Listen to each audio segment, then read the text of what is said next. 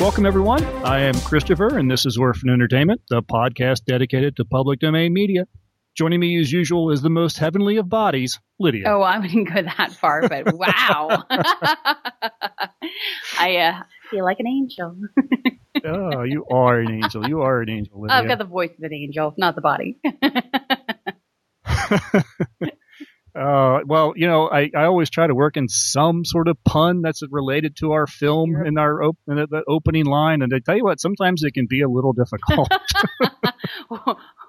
To say, or a little awkward, but we'll run with difficult. No, you're good.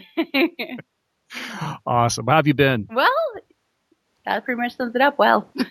Yeah. With good. a bit of a squeak. That's pretty much how it's been, actually. So how about yourself? Pretty decent? Pretty decent. Everything's been going really well. I'm excited to sit down and watching their film. And we'll see what we think when we get into it. We may have got two in a row. We'll see. We will see. Absolutely. Before we take our break, I do want to mention something Steve Solomon pointed out on our Facebook group when I was giving away the trivia to last month's movie, A Horror Express. I was telling you about one of the actors whose wife had recently passed away and wasn't too sure he wanted to do the film. I credited that to Christopher Lee's wife had passed away. I had the actors wrong. It was Peter Cushing's wife that had passed away, and Lee talked him into doing the film. Christopher Lee's wife, I think, is actually still alive and well. So my apologies. Our apologies. Definitely. The information I was getting, or the web pages and the information I was getting was correct, but when I actually typed up my pre-show notes, I swapped actors. So my mistake. Well, we apologize, and we're happy you're still with us. Yes, and thank you, Steve Solomon, for pointing it out. Thank you, Steve.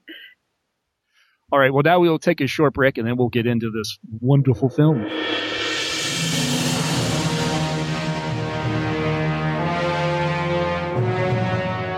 It's 1966. The space race is on. The Cold War is heating up, and giant monsters are destroying Japan. Daikaiju Attack, from award-winning author Stephen D. Sullivan. Now available in all ebook formats on Amazon, Smashwords, Drive-Thru Fiction, and other quality outlets. Find more info at daikaijuattack.com, sdsullivan.com, and the Daikaiju Attack group on Facebook. Join the action today. All right, this month we watched the 1946 romantic fantasy, A Matter of Life and Death. It was released here in the United States as Stairway to Heaven. It was written, directed, and produced by Michael Powell and Eric Pressburger, and it starred David Niven and Kim Hunter as our couple fighting for their love. Good tagline. A couple fighting for love. That is a good tagline. That really is.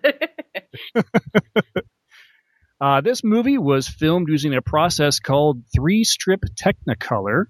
I looked this up and tried to make head or tails out of it, and it's a little bit more than I care to explain here. So if you're curious, look it up yourself. It's noting the entire thing is not in Technicolor.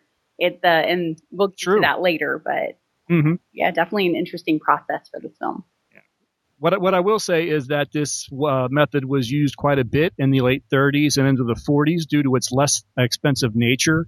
The true Technicolor had kind of fallen out of favor from a lot of studios during the Great Depression and World War II because of its high cost in processing. So this was sort of a less expensive way to get a color movie.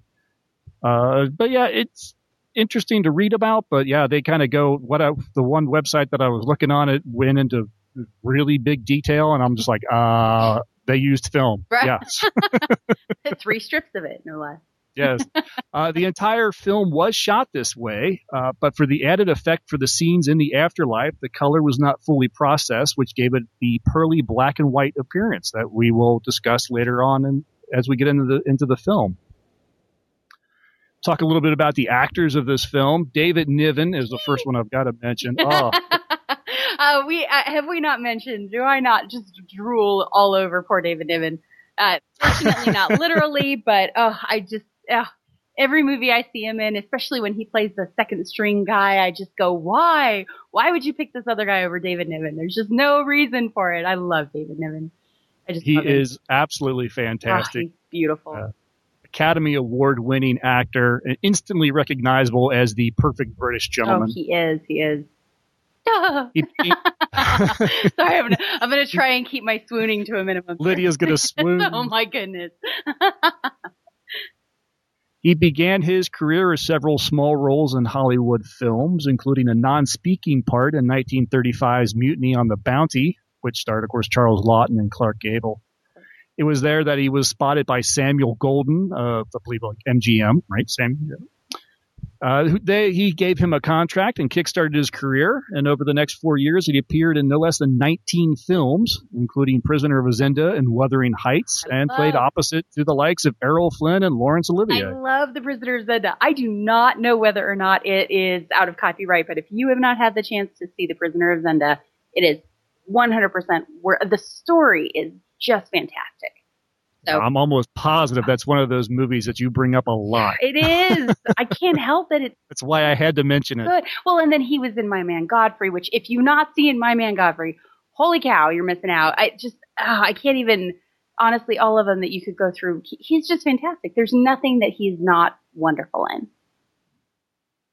Niven joined what became known as the Hollywood Raj, a group of British actors in Hollywood, which included Rex Harrison, Boris Karloff, Stan Laurel, Basil Rathbone, Ronald Colman, Leslie Howard, and C. Aubrey Smith. Oh, everyone is such a great... Every one of them. Oh, yes, gosh.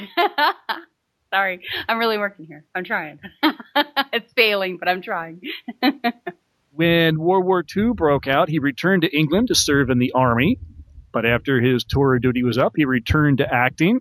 Actually, I think he did some acting actually in the army. He did a couple, I don't know what you'd call them, literally army films while in the army. So I thought that was really cool. But he returned to public acting once his tour was up. Except this time, he was mainly in starring roles and immediately became one of the most popular actors in Britain.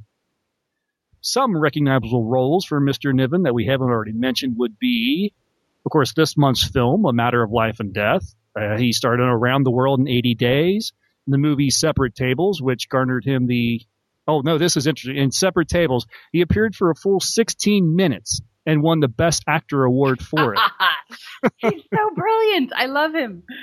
Seriously, he's just so great. He also appeared in The Guns of Navarone and 1967's Casino Royale and the film Murder by Death, which... yeah, it's one of my favorites. Murder by Death is brilliant. If you haven't seen that and The Chief Detective, you are cheating yourself. You have to see those. Yeah, absolutely. In 1974, while presenting at the 46th Academy Awards, a man streaked across the stage as Peter Niven was trying to introduce Elizabeth Taylor. Niven, with amazing calmness, quipped, "Isn't it fascinating to think that probably the only laugh that man will ever get in his life is by stripping off and showing his shortcomings?" Oh, no. My gosh.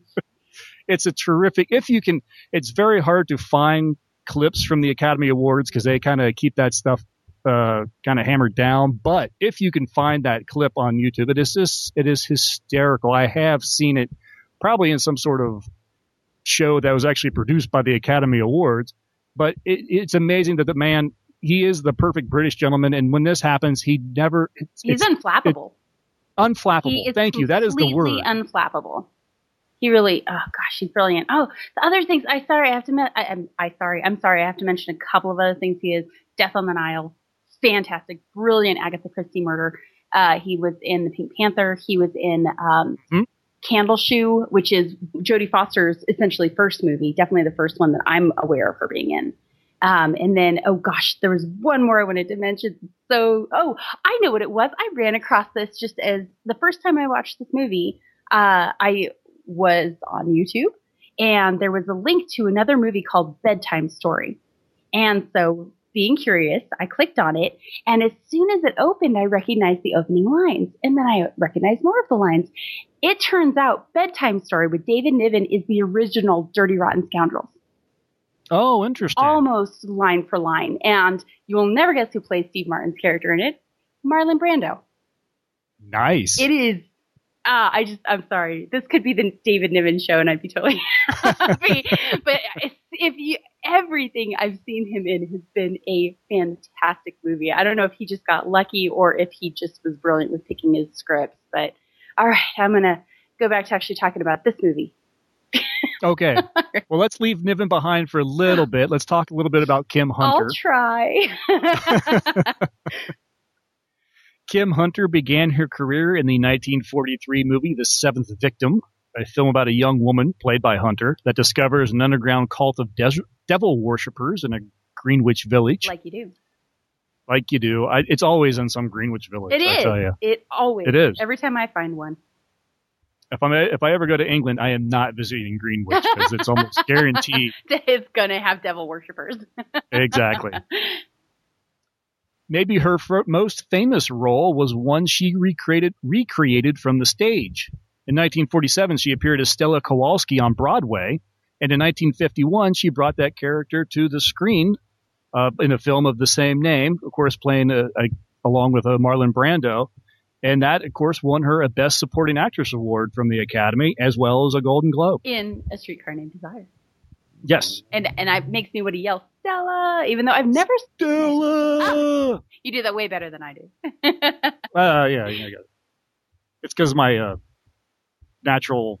People always confuse me for a young Marlon Brando. Yeah, well, that is... I when I first met you, did confuse you for a young Marlon Brando, sort of. You probably confused me with an old Marlon Brando. Definitely with The Godfather. We'll put it there. Miss Hunter was blacklisted in the 1950s McCarthy communism and Hollywood scare, unfortunately. Once that subsided, though, she was able to find the work a little easier and appeared in many films and television roles.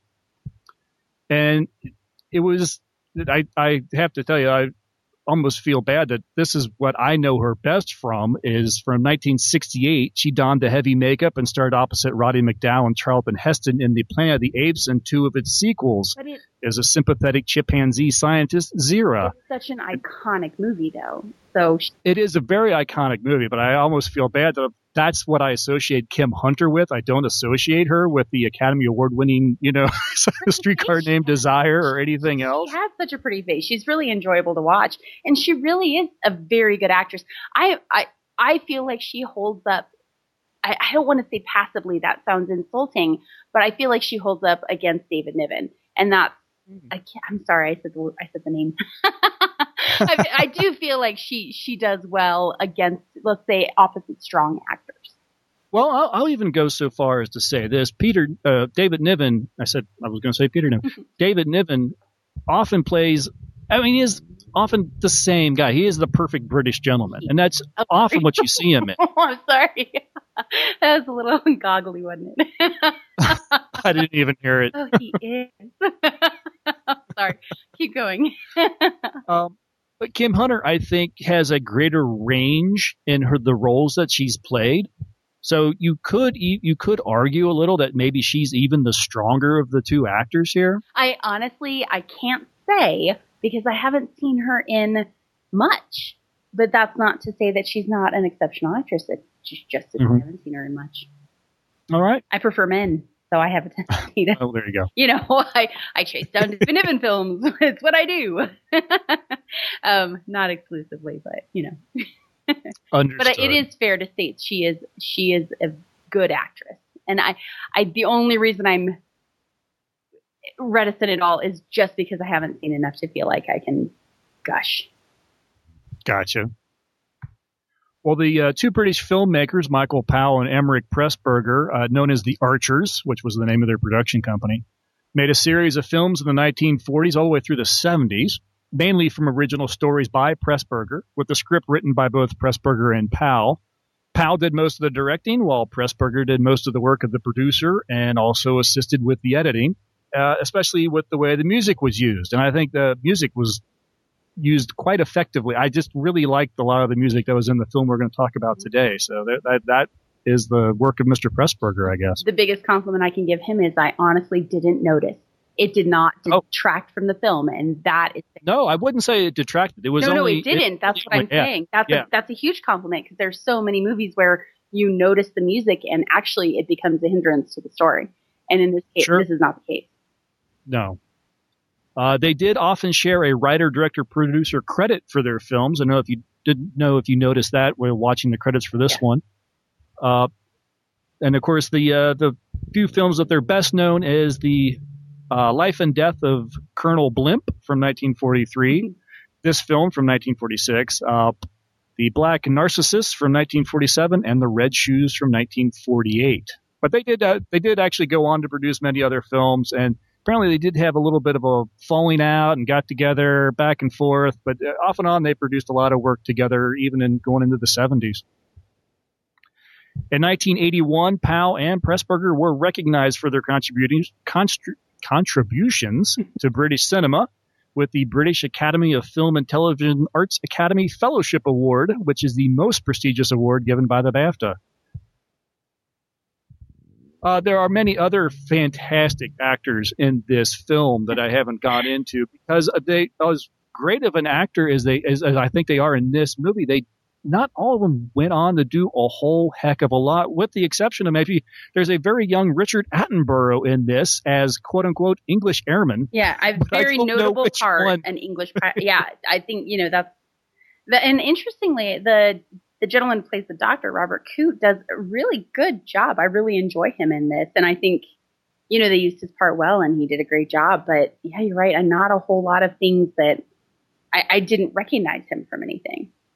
I did not either. He was one of those actors where you think you recognize the voice, but you go through his filmography and think, I don't think I've seen that. And it could be that his works haven't made it to this side of the pond. He was a British actor, and so most of his work may have been in Britain. Well, and he was in The Ghost of Mrs. Muir with Rex Harrison, and he was in the 1948 Three Musketeers, things that you've seen. But then, but they weren't main title parts. So, exactly. He was Fritz. He was Fritz in The Prisoner of Zenda. I missed that. Oh, there you go. Just this moment. Yet again, going to mention back The Prisoner of Zenda. Watch that movie if you get a chance. I love Fritz. I love everybody in that movie. You just, gosh. And then we might have to see if that is out of copyright, and if it is, we are going to have to review that because it's a fantastic story. If it is, I doubt. I mentioned that's a little bit more too popular of a film. There's the Stuart Granger one that's in color with Deborah Carr, and then there's the one that David Niven was in. And anyway, moving on. But you're right. We will investigate. There are a lot of people in this film that their names are familiar. Roger Livesey. Every time I see that name, I think I've seen him in something, but you're right. And then, Richard Attenborough, I couldn't find him. I couldn't spot him. Both times I watched this, I couldn't figure out who he was. Nope, I have no idea. Me neither. He didn't look like he did in Jurassic Park, so. Well, let's get into a little bit of the plot of A Matter of Life and Death. This is a story of two worlds. And I was going to write down the whole... You can find it online. I saw it, but it basically says, I love the disclaimer in this. It says something to the effect of any resemblance to worlds currently in existence is a purely coincidence, something like that. Yes. It was very cute. It was very kind of tongue in cheek. I really enjoyed that. It kind of sets the mood right away. Yes. The film itself, after this little scroll, is a bit of an astronomy lesson. That gets it almost exactly opposite on a couple points. Well, it is the 1940s. We had not been to space at all yet, much less landed on the moon as humanity. So that's worth noting. Exactly. No, and in fact, I think the only thing that they really got wrong is they were talking about the areas without stars look like cloudy spots. I'm like, no, that's actually kind of the opposite. Right. It's actually where there's nothing, they said. And like, no, we've actually now figured out that's a lot of crud and you just can't see the stars there. But, they still had they made a fun little jab at the one. Oh, look, a nova. Someone must have been messing with the uranium atom. Yeah. Don't worry, it's not our world. Yes. Oh, my goodness. And for the time period, that's totally appropriate. Oh, absolutely. Absolutely. Those are called a globular cluster of stars. Rather fine.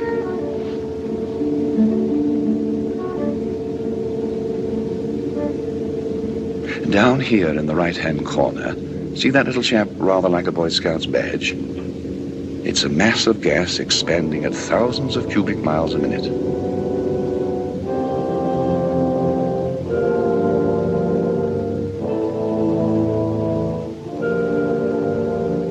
Here we are. We're getting nearer home. The moon, our moon, in the first quarter. And here's the Earth, our Earth, moving around in its place. Part of the pattern, part of the universe. Reassuring, isn't it?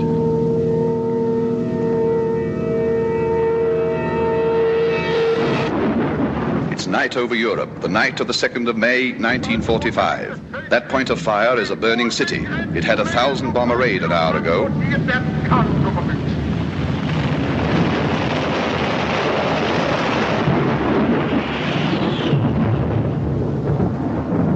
And here, rolling in over the Atlantic, is a real English fog. I hope all our aircraft got home safely. Even the big ships sound frightened. Listen to all the noises in the air. This was their final tower. War Emden Listen. og andre havnebyer i Nordvest-Tyskland. Listen. Angrebene var ved. Request your position. Well, we meet an American radio operator. This is Kim Hunter playing June. And she makes contact with a doomed pilot as his plane's going down. This is, of course, David Niven, Mr. Peter Carter.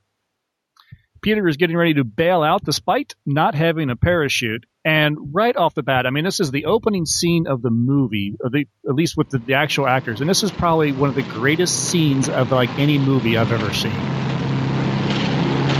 For that time back I always hear Time's winged chariot hurrying near, and yonder all before us lie deserts of vast eternity.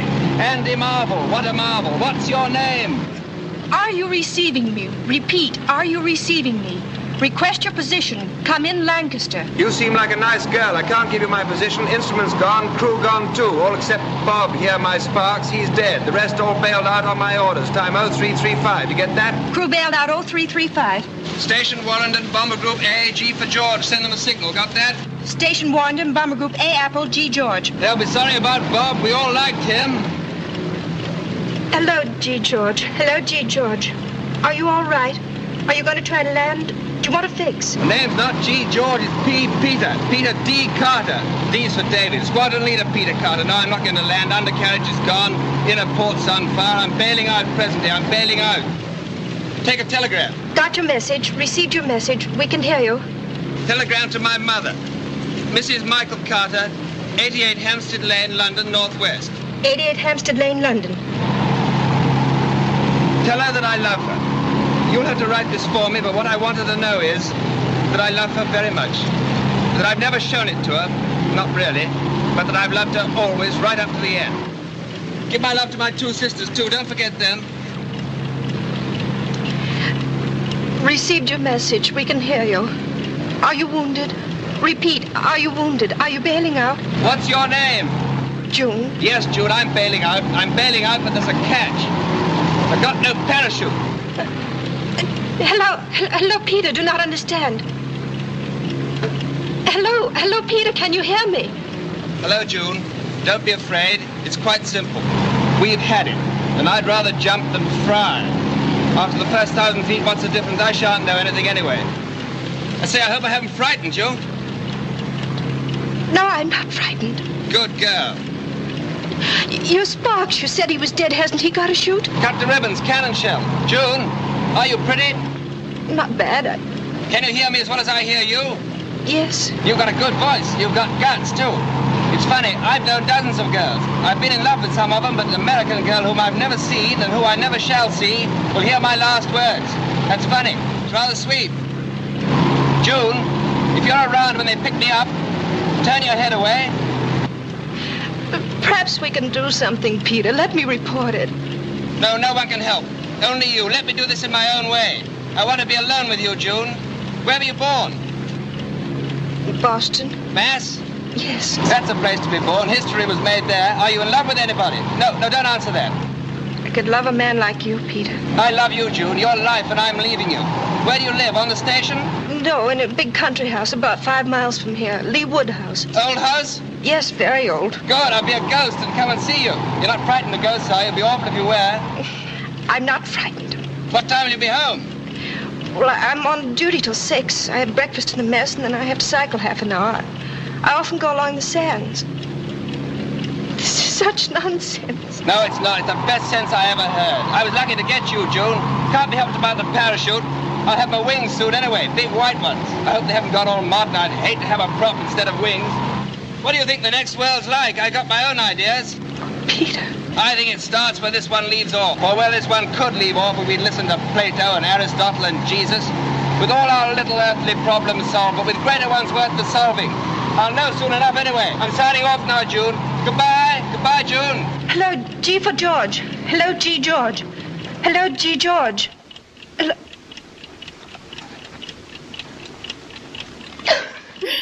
But you're right. It's super effective. I'm sorry. I've been reading too many memes, but it is. It's extremely effective. You have these two people having a long distance conversation via radio, the broken conversation. He is, at death's door, and he says, "Can you send a telegram? Tell my mother that I love her very much."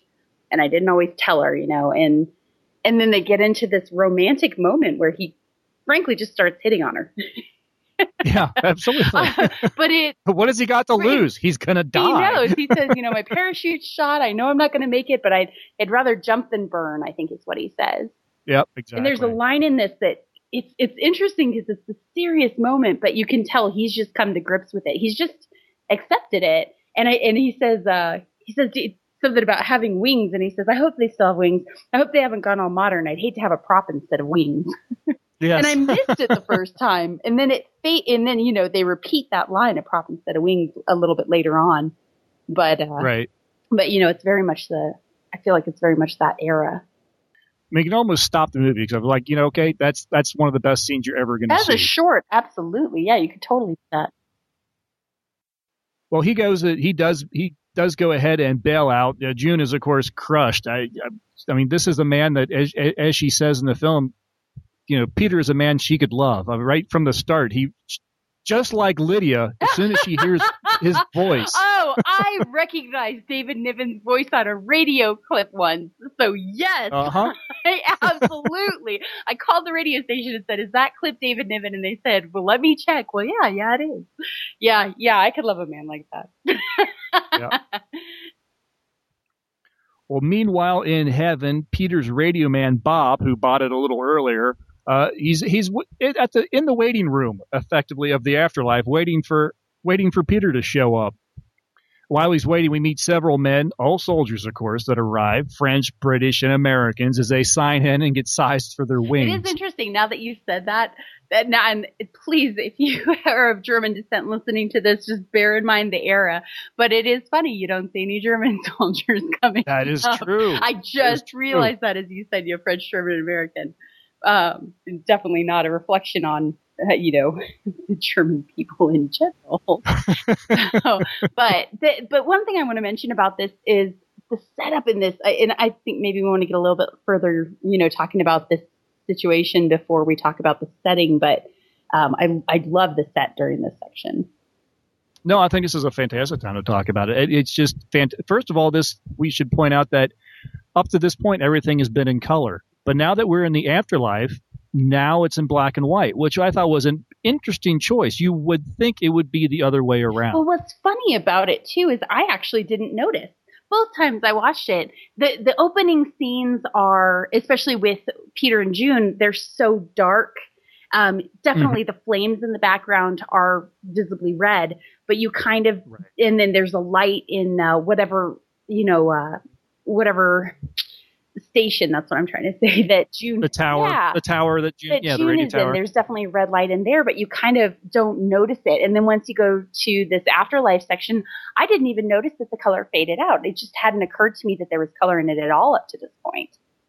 Well, Bob sits there and waits, but Peter doesn't show up. He has a little discussion with the woman in charge. And, she apparently kind of broke the rules a little bit and looked in the records and said that Peter should be showing up about a half an hour after Bob, but he doesn't, he never shows up. They don't quite understand it, but, Bob doesn't want to ruin anything or set any alarms off, so he goes ahead and signs in without Peter.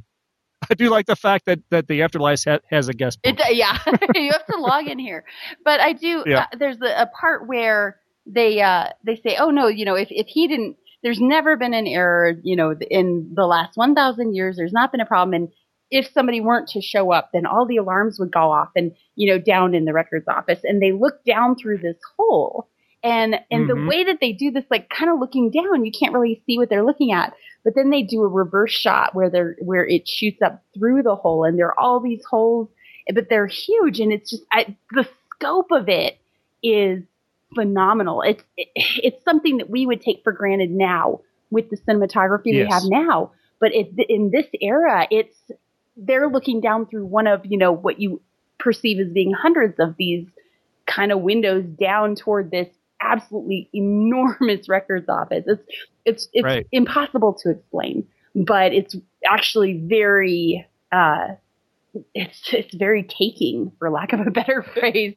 Very much. It's very good. And I swear it's not a static, like, matte shot. I swear you see movement in almost all the holes, and you see movement down in the record center or whatever. So it's looking up. Yeah. It's a remarkable shot. No, it's really good. It's really great special effect, however they did it, which I'm sure was just a lot of overlays and mats and whatever, but it worked really well. It really, really did. Well, back on Earth, Peter awakes on a beach and assumes that this is the afterlife. It probably helps that the weather is absolutely beautiful. The beach is idyllic, and there is a young naked shepherd boy playing a flute. That's what I expect to see in heaven. No. Absolutely. But no, that's not something you would typically expect to see in a civilized country. So. No, little odd. A little unusual. Yes, very much. But I love it too. He says, there's a dog sitting on the dune, and he says, "Oh, dogs! I hope they'd have dogs." I love that so much. Yeah, he was so pleased. Thank goodness. But it is worth noting. There's dogs. Exactly. It's definitely worth noting that when he wakes up, all of the shot goes into a very vibrant color. You can definitely tell going between the afterlife and where he is, it goes from black and white to color. And that's when I really noticed it. I didn't even notice that, it wasn't in color before. And it's almost like, and I love it because it's almost like he wakes up and it's like a whole brand new, oh, wow. I this whole time I've been expecting to die, but this is wonderful. And then he wakes up and he figures he's in the afterlife, and he's looking around and thinking, oh, it's so beautiful. It's so amazing. Well, yeah, especially if you cut out the scenes in the afterlife. If you just went from the very red and black colored and the damaged aircraft, the dead man in the back of it, and the dead man, and then cut right to this beautiful blue and green and tan beach. I mean, it's a fantastic contrast shift. I mean, color absolutely. Contrast, very much. I mean, color plays a big part, I think, in this film. At least certainly early on. It certainly helps tell the story. That's for sure. Well, Peter realizes that he's indeed still alive when the young shepherd boy looks at him like he's crazy and kind of explains, "Oh, what do you mean you're new here? You're like new to the aerodrome?" And at that moment, the plane zooms overhead. Yep. And he says, "Where are we?" And he says, "We're in Lee Wood," which just coincidentally happens to be where June lived, which he found out on the radio the night before. That's right. The young boy points to a path down on the beach that will take him right to the house that June mentioned in their conversation. And it just so happens there's a bicyclist on that path. And who is it? Well, it must be one of those Yank girls. So, gee, I wonder what could be happening next. Possibly be. And Peter runs down and, I love this moment though, because she said, he says, "Hey there." And she says, "Yes, what do you want?" And he said, and he realizes, and I think it must be because of her voice, but absolutely. You're June. And then I love her reaction, the reaction shot on this.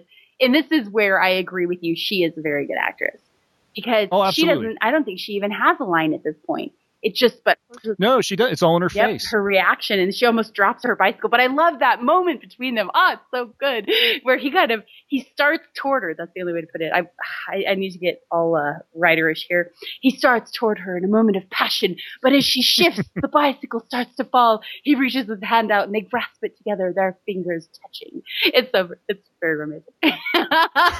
And then they look each other in the face, and I think at that moment he smooches her, which is a very romantic word, smooches. Oh yes, they fall instantly in love. They realize who each other are without, you're June, and the look on her face really when she goes like, "How do you know my name?" To oh my God, it's you. Oh yeah. I recognize that voice. Exactly. Even on the radio. Back in the afterlife, we discover that Conductor 71 simply lost Peter in the fog. 91,716 invoiced, 91,715 checked in. Conductor 71? Madame, it could have happened to anybody. How did it happen? Everything was calculated except for this accursed fog. The pilot jumped, he got lost in the fog. I missed him. 19 hours and 50 minutes have elapsed. Don't you know that any slip must be reported immediately?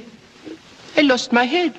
Not long in the service. I joined in the so-called second germinal of the so-called glorious French Revolution. I see. Natural death. I lost my head.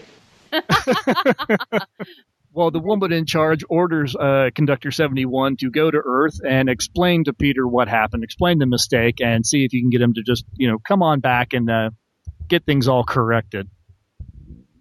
So 71 does. He goes to Earth and he appears, and of course he appears in the bright color, and he makes he has this fantastic line as he looks around. He's like, one is starved for Technicolor up there. I love that. I actually wrote down that line too. And this is a good example again of how they use the color to signify when you're going between these two places. And I don't want to explain too early on my philosophy or my theory behind why they chose to do the afterlife in black and white. Let's save that to your final thoughts then. Yeah. Oh, okay. Well, 71 finds Peter and June enjoying an evening in the woods. 71 stops time so he can chat with Peter and tries to convince Peter to return to him to the afterlife. Peter, of course, refuses because now he's in love. He was ready to go before, but now because of these 20 hours, in this 20 hours time, he's fallen madly in love with June, and he tells hey, it's your fault that I've had this time and now I'm in love, so you have to figure it out. Well, 71 says, no, it's the law. And so Peter insists that he should be allowed to file an appeal. 71 says that, this hasn't been done before, but, he's going to have to leave him and go and get instructions, and then he'll be back with an answer. Well, Peter tries to explain to June what went on, but of course she doesn't exactly believe him, and she doesn't even really care. I mean, he's trying to sort of rationalize it to himself, even like going, well, wait, I mean, why am I alive? I jumped out of a plane without a parachute. And she's like, I don't care. You're here. Yeah, and he makes some kind of no, but there was this messenger, and he says that, it was their mistake, and he lost me. And they're like, well, bad luck for them, good luck for me. And at that point, he has some sort of some sort of an attack or some sort of a severe migraine, which causes his sight to go a bit wonky, which is the first sign of a larger plot point. Well, we now meet Dr. Frank Reeves. Now, he is spying on his little village with some sort of periscope apparatus. What do they call it? I should have wrote it down. Dr. Reeves' residence? Oh, good morning, Miss June. Yes, isn't it? The doctor's up in his thing, his camera obscura. He's got his new lens from the shop this morning, and it makes a lovely picture. He's taken the big white garden table to project on. He'll be glad you're coming over. He's showing it to the dogs now. Ah, nice day. Mrs. Bidwell's duck's out too early. She'll lose all the eggs if she's not careful. The start of the cycling season. There's a hefty young girl. Time Mrs. Tucker went to get our rations. There she is. Oh, the vicar and his sister. Not coming here, I hope. No, good. Quite a queue at the butcher's. Must have some offal. Wonderful how the kids love playing in the splash. Just the same in my day. Old Mary looking quite skittish. Sally Allgood getting herself dated up. Here's June. Here she comes. She walks in beauty like the night. Only she's cycling when the sun is out. Nice girl. Worth a hatful of ambassadors in Lee Wood, anyway. It's a lot of fun. Details, yeah. Well, June visits and asks Frank to look into Peter's medical case. Apparently he's, as she puts it, what he's forgotten about neurology could fit in a thimble. Apparently he's a very brilliant mind, a very brilliant doctor. Well, he agrees to take the case. So later that day, Frank motorcycles his way over to the officers' club, nearly wrecking as he does, being a little hot dog with a couple guys in a Jeep. And Frank meets up with June and Peter. We discover Peter is a bit of a poet. He's apparently even published. Frank says he doesn't have a whole lot of modern work in his library, but Peter's there. And he begins his examination with a series of questions, including, I love his how he tests Peter's sight. Yeah, okay, just sit right still, look straight forward. To what do you see? Oh, the redhead with the legs. All right, now don't move your eyes. This is going to be easy. I love that. This is going to be easy. I really like that afterwards June's like, oh, well, if you're done staring at the girl, and Peter leans over. To be honest, her legs are a little knock-kneed. Yeah, she is a little bit knock-kneed, yeah. Good man. Well, Frank makes some spot-on assumptions about Peter's situation. And then he also learns of Peter's heavenly messenger and his requests of an appeal. So he decides to put Peter up in his house to study him further, and because well, never mind. I won't go into that now. I feel like my notes are a little scattered this week. I'm sorry. I think this is another one of those films that I actually found myself enjoying too much, and so my notes aren't quite as detailed as I'd like. Well, honestly, I'm being really quiet. It's not, it's a little bit unusual for both of us this week. Well, how I'm explaining it and how it actually transpires are two very different things. I'm making it sound very dry, and and then this happened, and this happened, and this happened, and it's really not. There is so much. I said color plays a part, but color both metaphorically and physically plays a part in this film. Everything is done so well. And honestly, the way that the way that it's filmed, it's not clumsy at all. Everything's very carefully thought through. You As have, is the dialogue. Fades, which it is. You have fades that include the sound. That include, this is a great example, when it fades to the doctor's house, you can hear some, kind of pawking, some kind of walking, and I'm horrible at onomatopoeias, but and it shows Peter asleep in the midst of hundreds of books that are stacked up all around him, and as it pans very slowly around him, you can see through a window that the doctor and June are playing ping pong, but they incorporate that sound long before you understand what's going on, and I think that's just one example of how this movie actually keeps your attention very well. It's not awkward and it's not jumbled. It's very carefully thought through the entire way. And that keeps it very captivating. Very much. Yeah, I believe there's actually a piano piece. Someone's plunking on a piano with this very, very low and deep dong, dong, dong, dong. But you don't think of much of it until the scene kind of fades from one, and that turns into the kind of a more higher pitch of dong, dong, dong, dong of the ping pong ball. So it all comes together really well. It does. It's very carefully planned, for lack of a better way to put it.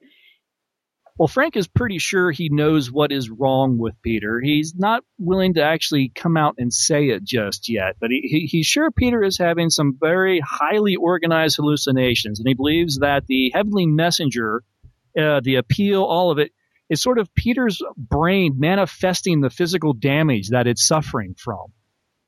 Conductor 71 does make a return. He freezes June and Frank mid-table tennis game, including a floating ping pong ball. Which is, again, a really good effect. It's very solid. And it's funny, because the first time I watched it, you probably have the same experience. You're watching along, and all of a sudden the sound cuts out, and everything stops moving. And you go, oh, boo, it's messed up. Now I have to go back and figure it out, figure out why it's frozen. But it just stops, and it leaves it there for a couple, just enough to get your attention and be like, for everybody in the entire theater in 1946 to go, oh my God, the film is messed up. And then it cuts over to Peter, and he's. But with on the table tennis game, I think it makes it stand out even more when it freezes. You're so like, whoa, what happened? Is because prior to that, the camera is very active. They make a point. They make a point of the camera's following the ball back and forth, back and forth, back and forth, back and forth. And then there's some dialogue. And then we're playing tennis, and they're really active. And then she hits the ball, and he dives for it. I mean, it's a very active moment, and then suddenly it just stops. Very purposefully, I think. Very much. Well, 71, going back to 71 and Peter are discussing, 71 tells him that the appeal has been allowed.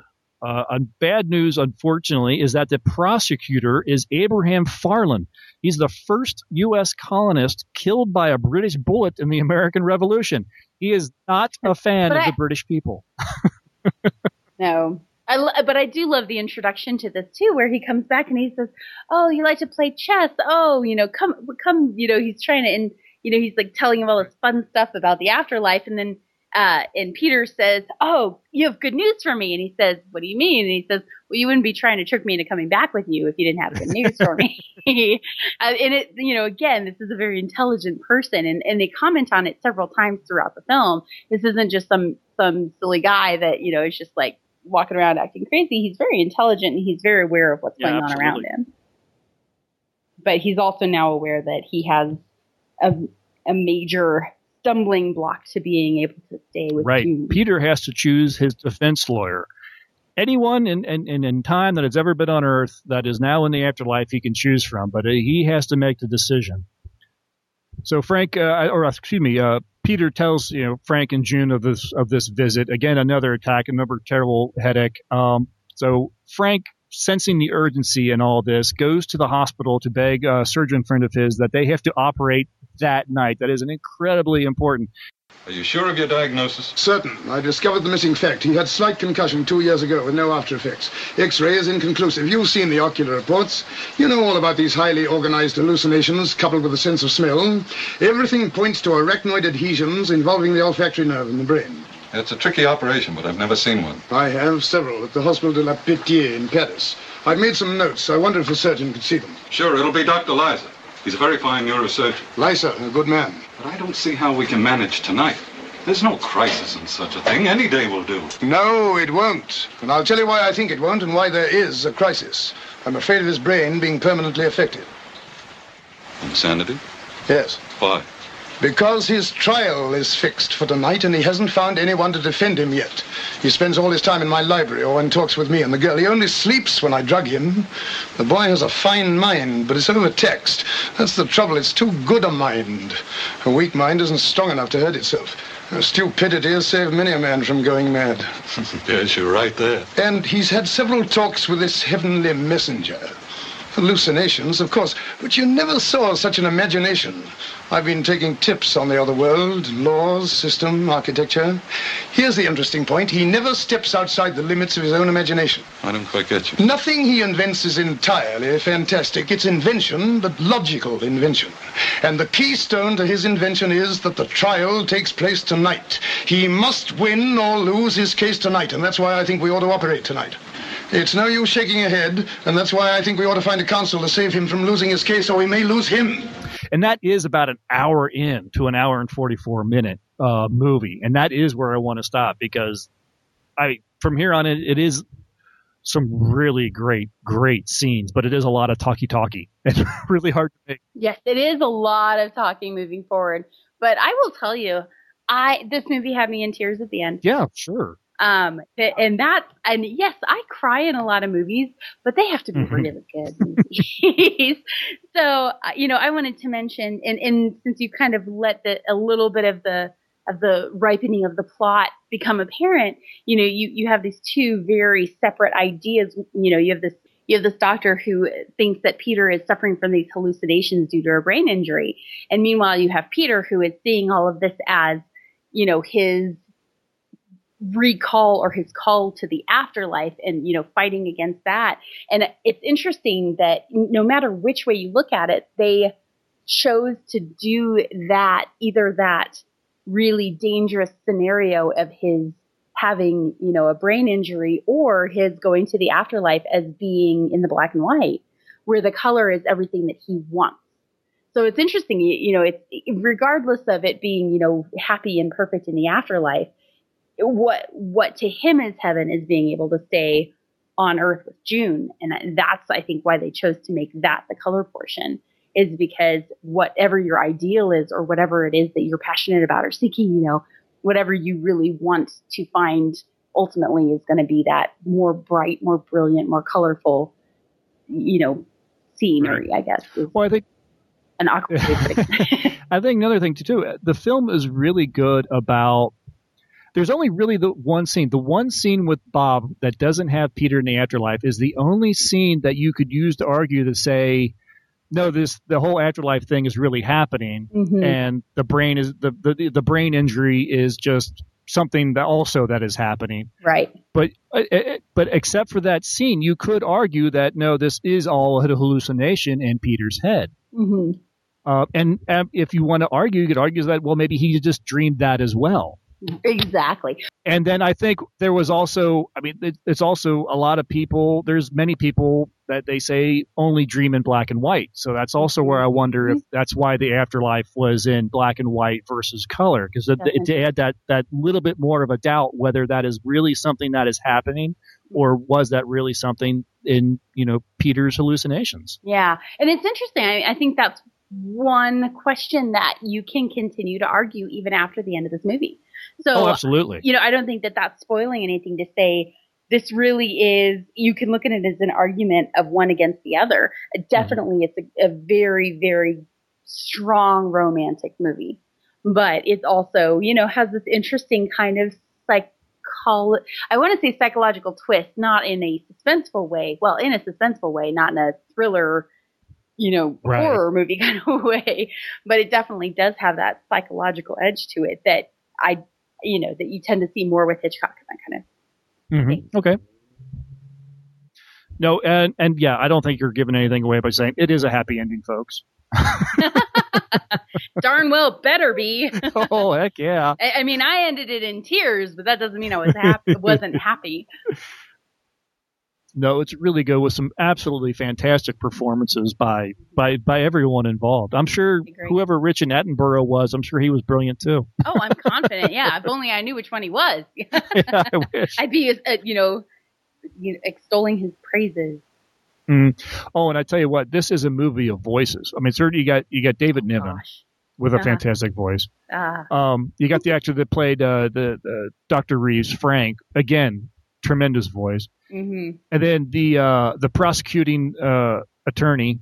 Oh gosh! Oh, I just placed him. I was trying so hard to figure out who he was, and now I have to double check. Remind me. That was Richard Massey, wasn't it? Was it Massey? Was it Richard Massey? Hold on, I got to find out because I think that was the bad guy in Unconquered with Gary Cooper and Paulette Goddard. But now I have to check. Keep going. No, I'm going to wait for you because I should have. Raymond Massey, sorry. Let me see, because if this is him. Even his photo from 1983. He played the bad guy in Unconquered with Gary Cooper and Paulette Goddard. Fantastic movie. And he was Black Michael in The Prisoner of Zenda. Let's bring that up one more time. Oh my God, bring it around. But that was the 1937 one. Let's just scratch this film. Let's go find Prisoner of Zenda. But no, he was the bad guy in Unconquered. Oh, very good. I love it. Yeah, Raymond Massey. But again, another just voice. I mean, literally, this is a movie you could close your eyes and just listen to these people talk. Oh, yeah, I totally agree. It is just agree. ear candy. No, I have it wrong. It wasn't Unconquered, but keep going. Okay. That was a different guy, but it was also fantastic. It was Black Michael I was thinking of. Gotcha. No, but I don't know if I have anything else to say. I think it's really good. It's like you were saying, there's a little psychological bend to it. There's the question of, is it real or isn't? And in the end, it doesn't matter. It's really, yeah, and it is. It's a question, and it's not a question that the movie tries to answer for you. It's more a question that the movie tries to pose to you, I think. Mm-hmm. Yeah, exactly. Oh, yeah, very much. Yeah. Should we just go ahead and go into some ratings? I think I have a pretty good idea where we're both going to fall, but let's make it official. Yeah, go for it. All right, I'm going to give this one a 5. I really enjoyed it. I loved it. What? I mean, You're seriously? kidding. No, I'm kidding. I mean, I watched it the first time. I always like to try to watch one all the way through. Just watch it, and then I was looking forward to watching it again so I could sit there and take my notes. Mm-hmm. And this is the one too. I'll definitely sit and watch it a third or fourth time, because I definitely want to sit down and watch this with my wife. It's just it's that good of a movie. It is. It really. I mean, this is a great romantic movie. This is a great romantic movie. That's all there is to it. So I'm going to give it 5 as well. I am going to say it's a little heavy. I expected to go back and watch it again within a couple of days, and actually it took me a little time to get back to where I could handle the heavy again. There's, even from the beginning scene, which is extremely intense. I mean, it's, we've already spoiled it for you. He doesn't die in the plane crash. But from that moment, it's very intense and very emotional. And this entire time you're very emotionally invested in these people. And for that reason alone, I feel like it's a heavy movie to watch. And, it's not one of those that you can't watch it over and over again like you can Dirty Rotten Scoundrels or Bedtime Story, because it's funny and it's lighthearted and it's romantic, but it's also not so much that you need to have a breather between it. This one you kind of need a little bit of a breather between, but absolutely it's worth a watch, 100%. Okay, very good. So there we did it. We were wondering if, last month we were wondering if we could do 2 in a row, and we did. I think we kind of lucky. Yeah, well, I think we sort of stacked the deck a little bit. Yeah. Well, I told you I love David Niven. That was easy to pick, and I don't think I could fathom giving any movie with David Niven in it less than a 4, because he just makes the movie in so many cases. He truly does. Yeah. And then you throw in the other actors that are in this and the performances that they give, and it's a no-brainer. It really is a very good movie.